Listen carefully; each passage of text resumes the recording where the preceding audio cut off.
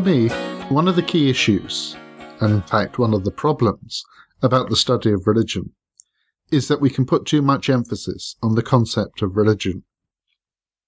As I've said already, the word religion has a history, and so we often assume that it is something that relates to a realm apart from the ordinary world.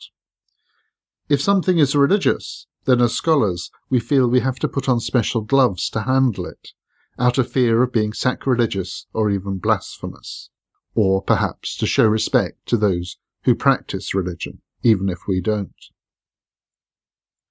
On the other hand, there's another approach that could be taken. We might feel instead of special gloves, what we need is a special sledgehammer that we keep for the particular purpose of splatting religion whenever we see it. In the formal study of religion, particularly in religious studies departments, it's usually the former that happens. It's a world of respect and special gloves for the treatment of this special thing that is called religion. For me, if the study of religion is going to be meaningful and helpful, then we need to take off the gloves and get down and dirty with real life. That is what religion is about, or at least that is how we can try to understand religion a bit better. And the means by which I signal this approach is by calling it the study of religion and culture. Culture is about the everyday, the everything, the world and what we do in it. And religion is too. Religion is embedded in culture. No, religion is culture. And very often it is the other way around. Culture is embedded in religion, and culture is religion. It is only for convenience that we talk as though these are two separate and distinct categories. Rather, both are different ways of talking about human behaviour. In short, religion is a cultural practice, and culture is bound up with religious ideas, identities, and religious practice. Religion can be understood as a form of culture, and the study of religion is a form of cultural studies. And what we gain from this is the shift of our point of reference to the practical, the everyday, that is what people do. Now, in order to understand this, we need to understand what the idea of religion is about, as I've explored in the first couple of podcasts.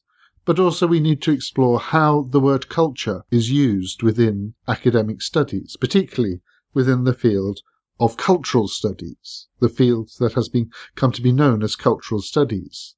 And the one figure largely associated with the creation of this field is the English writer Raymond Williams.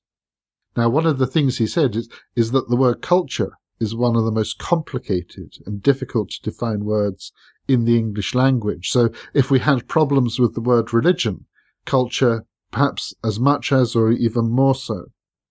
But he went on to try and explore the range of ideas associated with the idea of culture, and in particular highlighted 3 different types of activity, 3 different ways in which we think about the category of culture. First of all, culture as something that is an ideal. Secondly, culture in a documentary sense. And thirdly, culture in a social sense.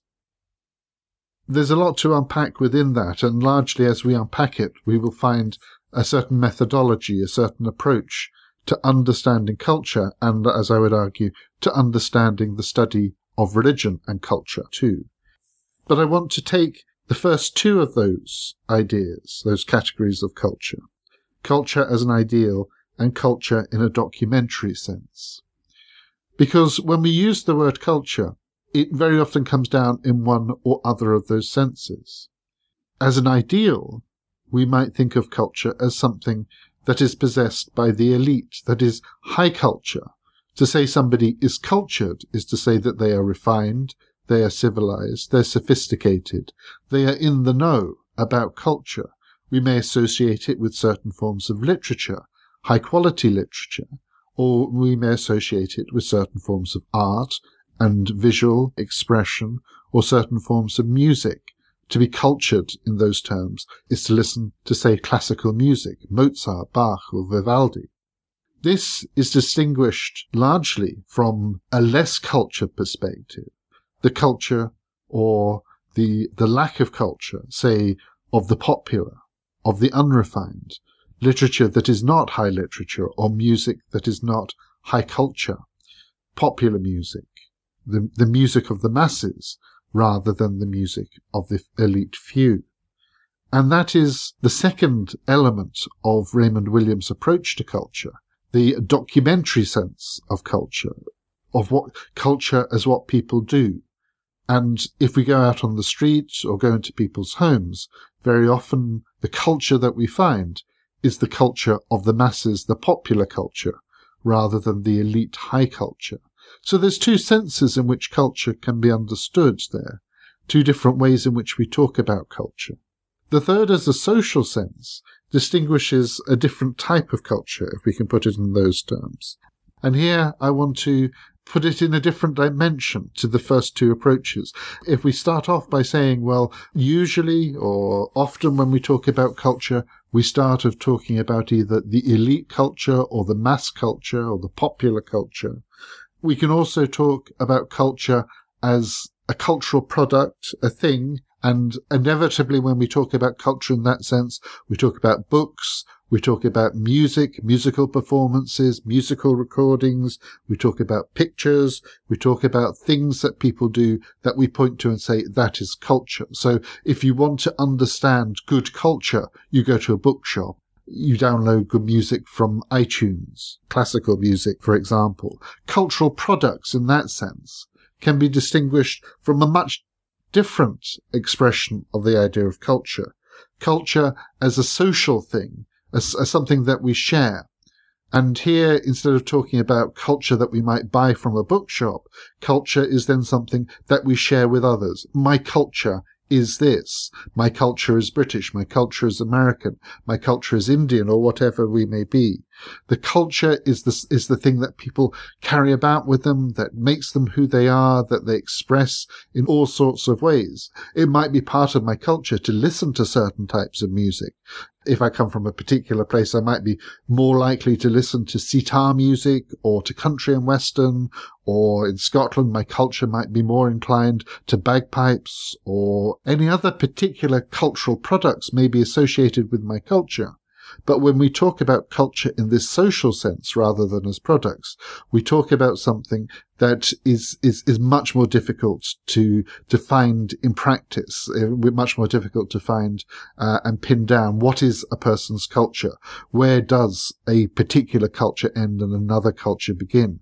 Where does English culture stop and Scottish culture begin?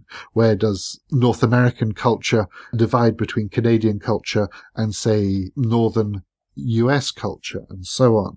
Culture in this sense is a shared system, a way of life, something that we imbibe from our community, from our family, from the society in which we live. And this use of the term culture is very often associated with a quite different field of studies, with the studies of anthropology and sociology. And in particular, we could use the definition given by the writer Clifford Geertz, who we met with his definition of religion back in podcast 2, talking about religion as a cultural system. For Geertz, culture was, quite simply, historically transmitted patterns of meaning. In this way, every person experiences their culture as something outside of themselves. Culture is given to them by their community or society. A person acquires their culture in most instances through the process of growing up, through their education and their general childhood rearing. In this sense, everything that a person does interacts with their culture. The culture is the systems of meanings that they share with others within their group. Lying behind this anthropological idea of culture is a much earlier definition, proposed at the end of the 19th century by the writer Edward Tylor, who we also met in podcast 2 with his definition of religion as belief in spiritual things. Tylor's approach was, of course, very different from Geertz, but in his book he titled Primitive Culture, he set out his understanding that culture is that complex whole which includes knowledge, belief, art, morals, law, custom, and any other capabilities and habits acquired by humans as members of society. Therefore, each group has its own culture, and this culture is a complicated collection that adds up to more than the sum of its parts. To understand the differences between humans, we assume it is culture that makes one group different from another. And following the later Geertzian idea of interpretation of cultures, such cultures that people have are not only acquired by individuals, they are also what shape the meanings that those people live by. Culture is meaning, and to understand culture is to find meanings. These two different senses of culture, the shared system, the social, is very distinct from the cultural products, but the two engage with each other in various ways. And as we explore one form of culture, we can't help talking about the other form of culture. And as we explore this, we can perhaps distinguish two particular writers who I will be going on to talk about more within these podcasts in terms of culture.